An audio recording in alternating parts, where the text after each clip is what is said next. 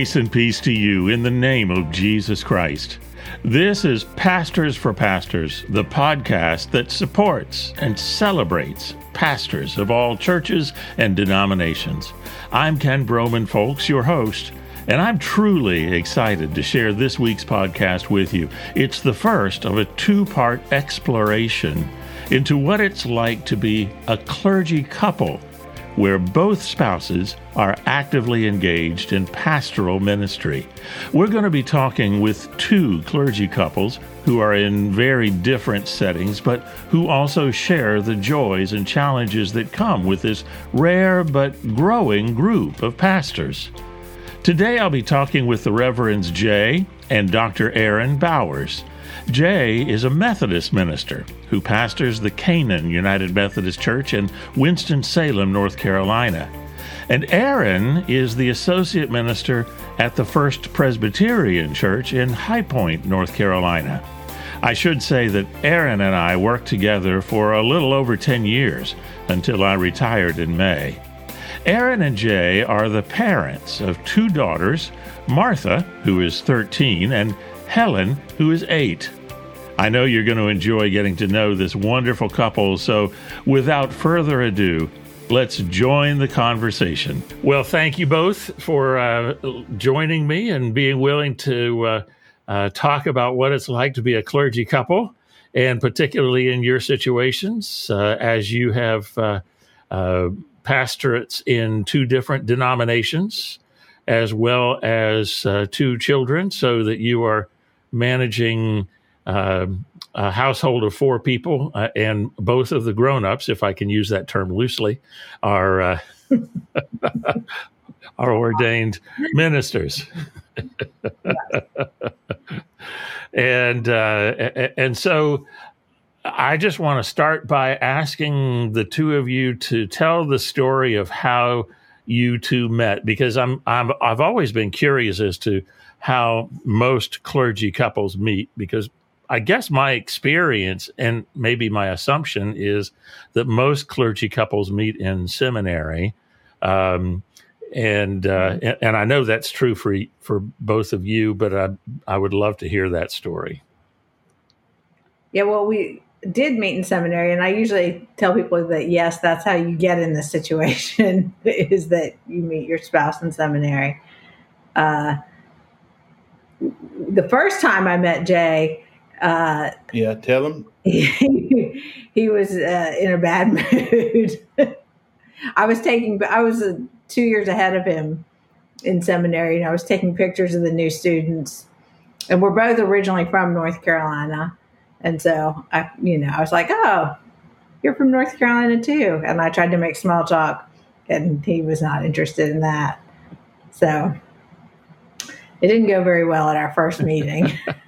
So, Jay, why were you in a bad mood? Let me fill in the rest of the story, and so I was overwhelmed.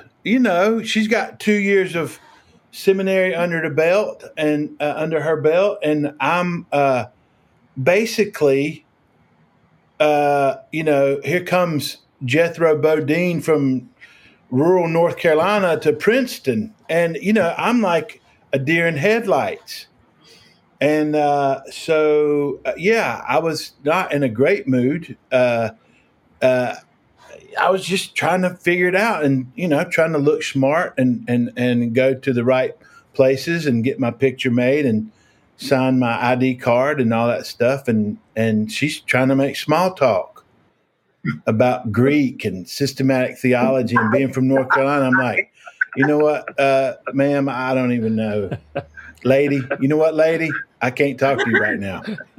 But then later on, as I got more comfortable with the community there in seminary, and it was a great community, I started noticing Dr. Bowers more and more. It was her laugh in the Mackay dining hall that got me. You could hear it throughout the dining hall, couldn't you? Yeah, she would roar, and I'm like, that girl's got a really good sense of humor, or she's just obnoxious. Either way, she might be a good fit for me. I didn't say that, but I did want to get to know her. And it's all history from there. And one of the things that I just love about your relationship is the fact that you got married in Scotland. Tell us the story.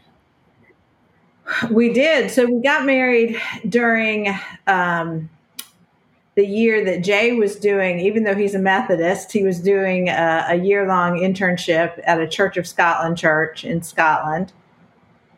And it was the same year that I was taking comps for my PhD.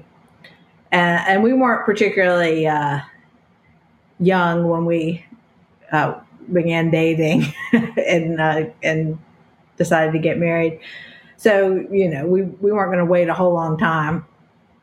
And so that was the year. I mean, that was the year to get married. So it seemed like the thing to do, to just... There was no plan. There was no plan whatsoever. Let's tell some more parts to it. I did a unit of CPE at Johns Hopkins immediately before I left for Scotland. And Aaron, we would see each other on the weekends that summer. And she was visiting Baltimore a weekend, and we were. I felt like God was calling us to be married, and I told her that. We were walking back from lunch, like on the Sunday when she was getting ready to go back to Princeton, and I was getting ready to leave for Scotland. I said, I think we should get married. The problem is, I don't know how this is going to happen, because we have to get married, next year, and I'll be in Scotland. And so, that's how all that worked out. She was going to have her comps. I was going to have my last year in seminary. I'm like, a wedding didn't look possible in my mind. Yeah. And so when I got to Scotland, I spent probably the first month there, and I fell in love with the community, and I fell in love with my supervising pastor, John Patterson, who is an exceptional man and pastor. And I just said, John, look, I know this is not part of the deal when I signed up here. I said, but I got this young woman that I'd like to be married to. We want to be married. You think you could do it? Think we could do it here in Scotland? And that was it. I mean, John wanted to meet Erin to make sure she wasn't, a nut job. After all, she did want to marry you. Yeah. Okay. But that too. So we got all that cleared up, and it was. I don't know how to describe. We need another podcast to describe how great the experience was, because it was great. Yeah, and unusual. Yeah, unusual. Yeah. Yes, it was. We all wore the kilts. All the men wore kilts. The men from America. It was great, as they say in Scotland. Great. But we had our close family there. Our immediate families were there, and I mean, the church was packed. The whole town came out, which was that's cool. Yeah, I don't know. When Aaron walked in to praise ye the Lord, and the congregation was singing. It was the force of like the community singing that was for me. It was beautiful. So, talk to me about what it is like because working with Aaron, I haven't been able to really imagine what it's like for two ministers in two different denominations with two children to try to make that work. What is that like? Spiritually and kind of emotionally, I was not prepared for not being with my family on Sundays. Mm-hmm. Okay. So that part for me, because the girls go with Aaron, and that was part of the deal we struck by her giving up her getting married in her home church in Raleigh. She'd get married in Scotland if the girls would be baptized Presbyterian. So no, but really that happened because in our my first pastorate, I mean, my Sundays were 14-hour days. I would leave at 7 a.m. as a youth pastor. I was there all day long, and it was just practical sense. It was smart for the girls to go with Aaron. But then, they're both baptized in the Presbyterian Church and love First Pres. And so, but the thing is that what's difficult is just not being with them on Sundays. Mm-hmm.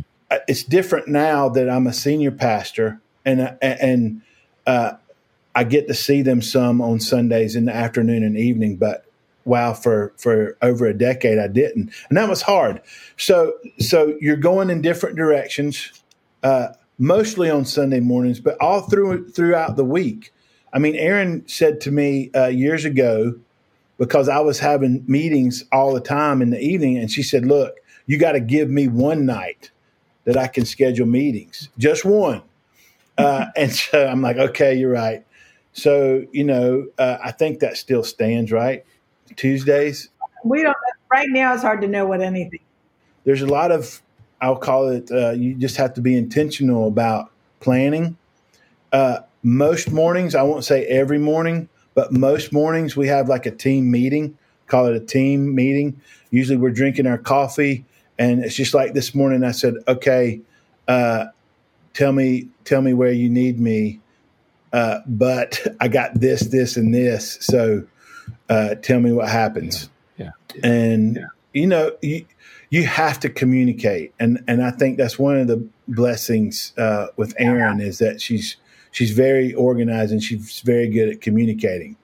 I'm not so much, but she is very good at ordering the girls' schedules. And, like during this pandemic time, for instance, I think this is just part of a marriage, but, Erin takes care of the schooling part. And I, the least that I can do, I'm kind of like the activity bus driver in the afternoons. If somebody's got a dance lesson or a swim lesson, I take over and I sort of do that shuttling. Or even if they don't, you'll just like take them away. I think it's a marriage thing, but just trying to balance things out, the division of labor and being respectful of each other. I'll be like, okay, girls, we got to give mommy some time. So mommy, you get in the bath for however long you want to get in the bath, and we'll go to the playground or go for a walk. So I don't know if we answered your question. What does it mean to be two pastors in two different denominations? You have to work at it. I mean, communicate, be intentional about your schedules. It's getting easier now because our oldest is old enough to stay home with our youngest. So that helps. I mean, she can't stay home for, days on end, but, she's old enough to sort of do a little babysitting for a couple hours. So that helps. I think it was a lot harder when we had an infant and a 6-year-old. Yeah. And you had to, if we had a conflict, we had to get help. Right. Suzette helped us sometimes. Lots of different people helped us. And there were lots of people who were willing to help us. But so that part is getting a little bit easier. What about the unknowns, the emergencies, the things that ministers are not the only ones who have this, but a lot of people don't. Right. Their lives are more predictable than ministers' lives. And how do you do that when both of you are it could possibly get calls anytime that you need to be somewhere else? I think we've been fairly fortunate that we never had, an acute emergency at exactly the same time. Mm-hmm. Sometimes we have both had bad weeks the same week, and it's just been tag teaming. We just wouldn't see each other, and it was just tag teaming in and out. I can think of 2 times when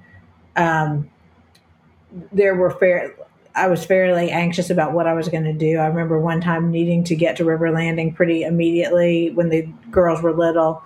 And fortunately, our teenager babysitter who lives 2 doors down was home.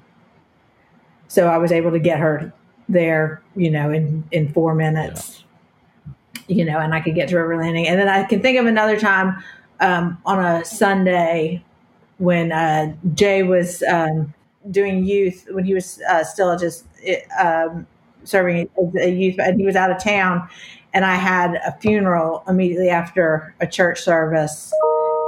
And so I ended up having to leave the girls just for a much longer time than I was comfortable in the afternoon, because I didn't have anyone to, who was available. Yeah. One Sunday morning, I was with my confirmation class at a Catholic church over in Greensboro, and Aaron and the girls got locked out of the house. I was with my mother. That was when Helen was an infant. My mother-in-law was there, and they were having to get to church like immediately. And because it was between services. And Ben Martin, God bless him, drove all of them in his car to the church. So you're reminding me, Aaron, just Ben and Sadie Martin, who members at First Pres, they lived across the street.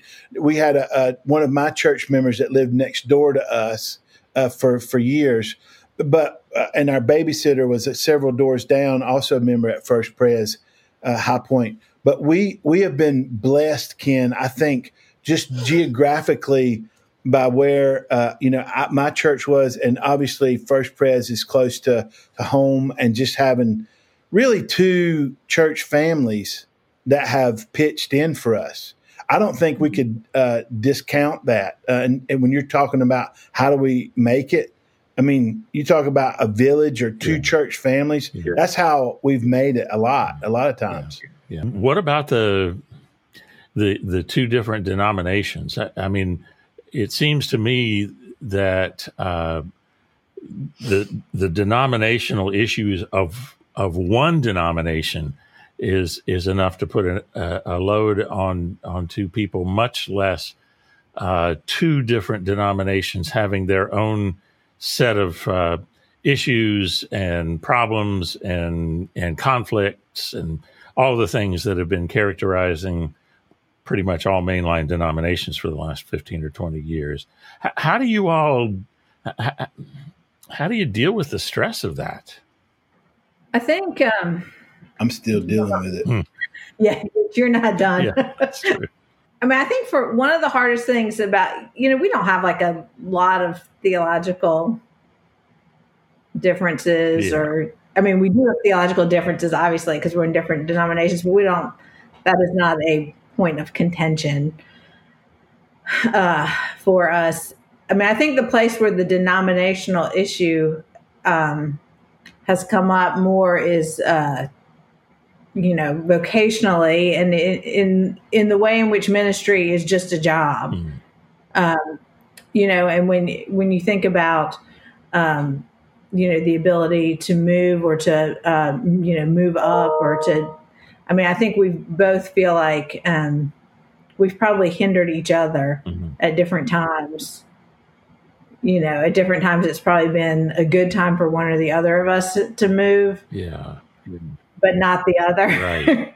Right. And, just I think our denominational structures affect that. So, that's the thing that I would say. I mean, theologically, there's not that much of a difference, but it's a polity. The polity issues are the things that we wrestle with. And when you think, and trying to think vocationally about, how just being personal, and as a pastor, thinking about how God is calling you and leading you at a certain time in life. And gosh, you start to understand that part of that call and part of that discernment is, it's not just you. I mean, there's a family and there's a spouse that's, hey guys, are we all hearing this same call? You have to make sure that we're all on the same page. Yeah. So that would be the challenge, the biggest challenge, I think, from a denominational difference. Yeah. Tell me how you do manage your schedules? I know you've told me in the past, Aaron, that the two of you have lunch maybe once a month to put together your calendars, and maybe during the pandemic that's changed a little bit. I used to call that family planning, which she would always say, "Don't call it family planning." Family planning, that's something else. But we used to do it. Well, you're right. We have not been doing that during the pandemic, but we used to have sort of a family meeting like that where we would pull out our calendars. It was always a little stressful, but it was always it was really stressful. Yeah. It was like the calendar's a piece of meat, and you had two wild big cats going after that piece of meat. No, it's mine. It's mine. It's mine. Yes, mine. It's mine. My work is more important than yours. This pandemic time period it's hard to sort of say how we do things just because it's been so disrupted and different. And I tell you what, I mean, it's also felt extremely exhausting trying to the decision making that you have to make now seems like it's been doubled because you got a lot of details. And you know, Ken, from editing services and Aaron is doing that now, that's a lot. That's a load. I don't know that church members understand what it takes to put together a service for online. Right. That's a big undertaking. Yeah. Anybody who hasn't done it does not understand how much is involved. Yeah. Yeah. When I'm not good at taking days off. And so that's a problem. That's just a problem that I recognize that I need to step away from church work once a week. Yeah. And my personnel committee I just met with them the other night and they said the same thing. I think one of the blessings, Ken, the blessing side of ministry for us is that we are so flexible. As pastors, you just like you kind of have to be flexible. You do, because you don't know what the next hour is going to hold. That's true for everybody, but it's inherent in like the ministerial life. And so, you know, if you have to get the work done at 10 a.m. or 10 p.m., it's, you know, you can do it. And I think one of our challenges also, as we're like kind of in a sandwich generation. I mean, we have aging parents and we have small children. So my dad passed away in December, and now for me it would be it's really hard to even contemplate or entertain moving away from my mother, you know, at this time. So that's when you think about vocation and call. I mean, all of these are things. Aaron's parents are in Raleigh, and so being flexible is one of the good things. Yeah. Right, Aaron? I mean, no, I agree. I mean, that's one of the ways that this does work, you know. And then if you think about children, if you need to leave to pick up a sick child or do appointments or, you know, volunteer at a school or anything, that's all something that you're able to do in this life, right? This ministry life that the other, you know, professions aren't as flexible. Yeah. You talked about the stresses of the pandemic, and I was going to ask you both about that too, because that's just been a recurring theme in almost all of the ministers that I've talked to since I started this podcast. And not to mention the fact, Aaron, that you've had to go through the head of staff retiring and all of those transitions, but let's just stick to the pandemic for now. And but how has that made life? In what ways is life more difficult now? It's a lot. I mean, the remote, you know, we're talking about, you know, family. So the remote schooling is a lot. that's trying to work and help.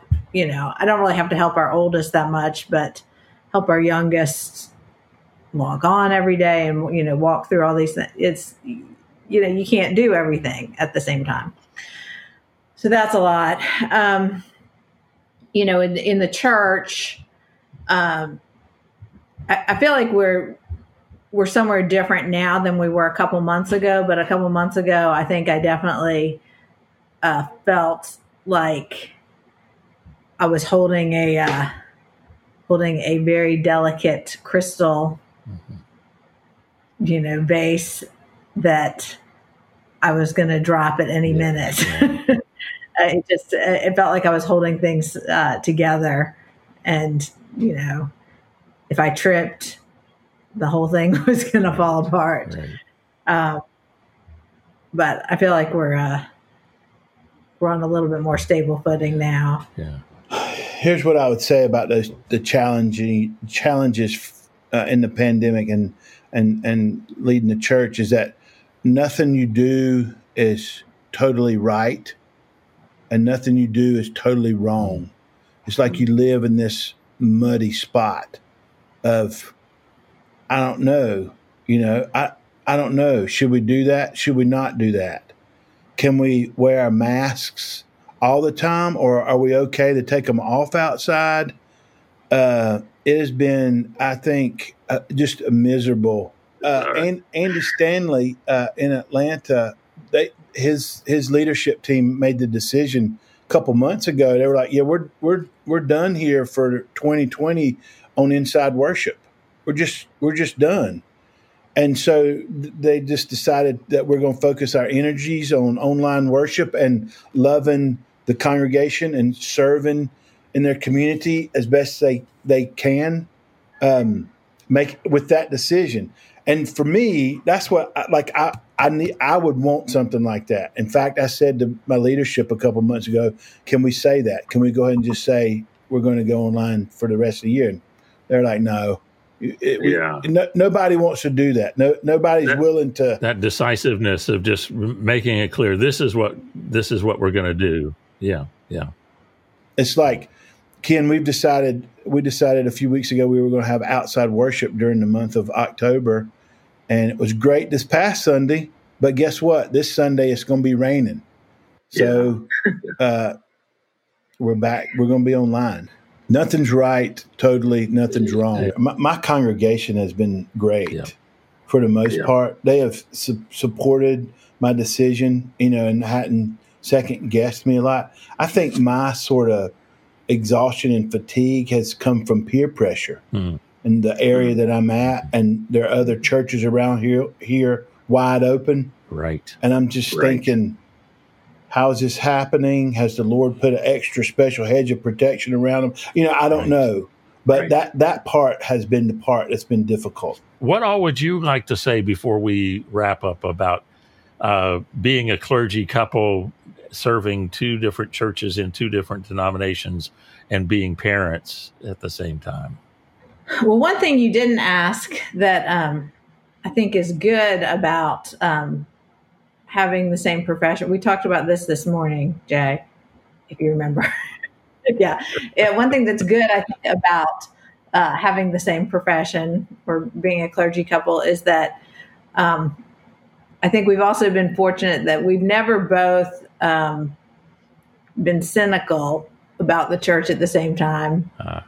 It seems like one of us is always, has a more positive outlook when the other one is, grumbling and more negative about the state of things. So you can kind of lift the other up. Right.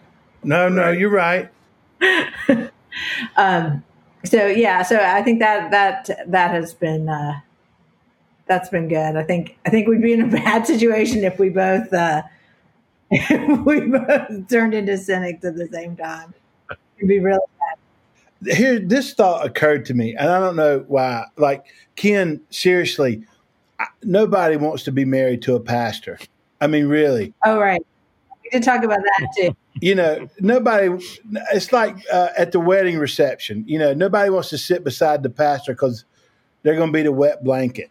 I don't want to be that guy. So, one thing that's great, I guess, just about being married to Erin is that I think she and I together do a pretty good job of keeping it real with each other and not taking each other too seriously, nor our work. I mean, obviously, we have some very thoughtful conversations about what we're facing, whether it's a tragic death or whether it's an issue in the church or, whatever, or a sermon text. We'll say, hey, what about this? What about that?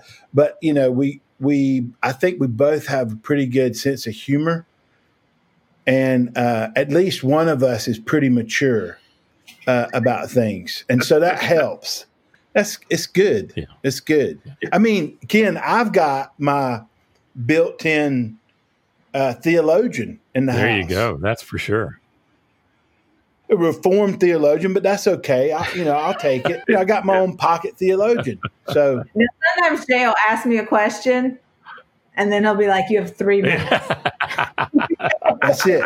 I think that's a great point. I'm glad you guys brought that up. Is that I think I've been focused more on how hard it must be to be a clergy couple, and I'm glad you pointed out the fact that there are real blessings and advantages to having someone who understands what you're going through, and when those times when one of you is feeling cynical, not only can the other kind of lift you up, but they lift you up because they understand being there. And I've always felt that even a non-clergy spouse of a minister does not completely understand those pressures and those loads that you carry sometimes. And I see where that could be I'm sure that is a real blessing to have a partner who is also a minister the same as you are. So I'm glad you pointed that out. But and you are right. The two of you both have great senses of humor, and I'm sure that carries you through a lot of things that many of the more serious of us probably would not be able to handle so well. And yes, like I'll text Erin. Things won't be going so great, and I'll text her and be like, "Oh, this is a bad day," and she'll text me back, keep having fun, God bless, the Lord bless you and keep you, keep doing, I get a text back that's kind of a reminder, let's just, keep going. Yeah. I think that part about there's a balance between not taking things too seriously and being thoughtful about what we do. And I'm grateful for Erin for being, for doing that because I can get out of balance really easily. I mean, that's who I am. I mean, I can go off the rails, and Erin is much more steady. She is that. And that kind of brings us full circle to the day y'all met at Princeton and you were in a bad mood. I was in a darker place. Yeah, that's right. Yeah, trying to figure it out. Right. And Erin was just taking pictures for the what was then the school Facebook. It was the hard copy school directory. Oh, I was taking pictures for your ID. Oh, okay. Well, whatever. That was a long time ago. Oh, goodness. Well, thank you for this time. This has been as delightful as I knew it would be. And I can't wait to share this with everybody. And well, thanks for asking us. Thanks for having us on here. In a world where everyone is living in a heightened state of stress, we can only imagine, or maybe we cannot imagine, the stress of pastoring 2 different churches in 2 different denominations while also parenting 2 children who are also engaged in virtual schooling from home. And yet, they are the ones who pointed out the blessings of their situation to me. I'm humbled, and I imagine you are too. Next week, we will meet another clergy couple who are in a very different, yet still very challenging situation. This young couple, in their early 30s, are co-senior pastors of a busy 700-member congregation. My conversation with them was also so interesting that we will put it online a week earlier than usual, next Saturday, October 17th. Be sure to watch or listen. And that's a great segue to remind you that Pastors for Pastors is now in both audio and video formats. Our audio podcast continues on all major podcast providers, including the new Amazon podcast platform. And now we have added a YouTube channel with the same title, Pastors for Pastors. That's the word pastors, the number 4, and then the word pastors. I hope you'll check that channel out, subscribe, and leave some positive feedback. Thanks again for joining us. Until next time, I'm Ken Broman Folks, and this is Pastors for Pastors.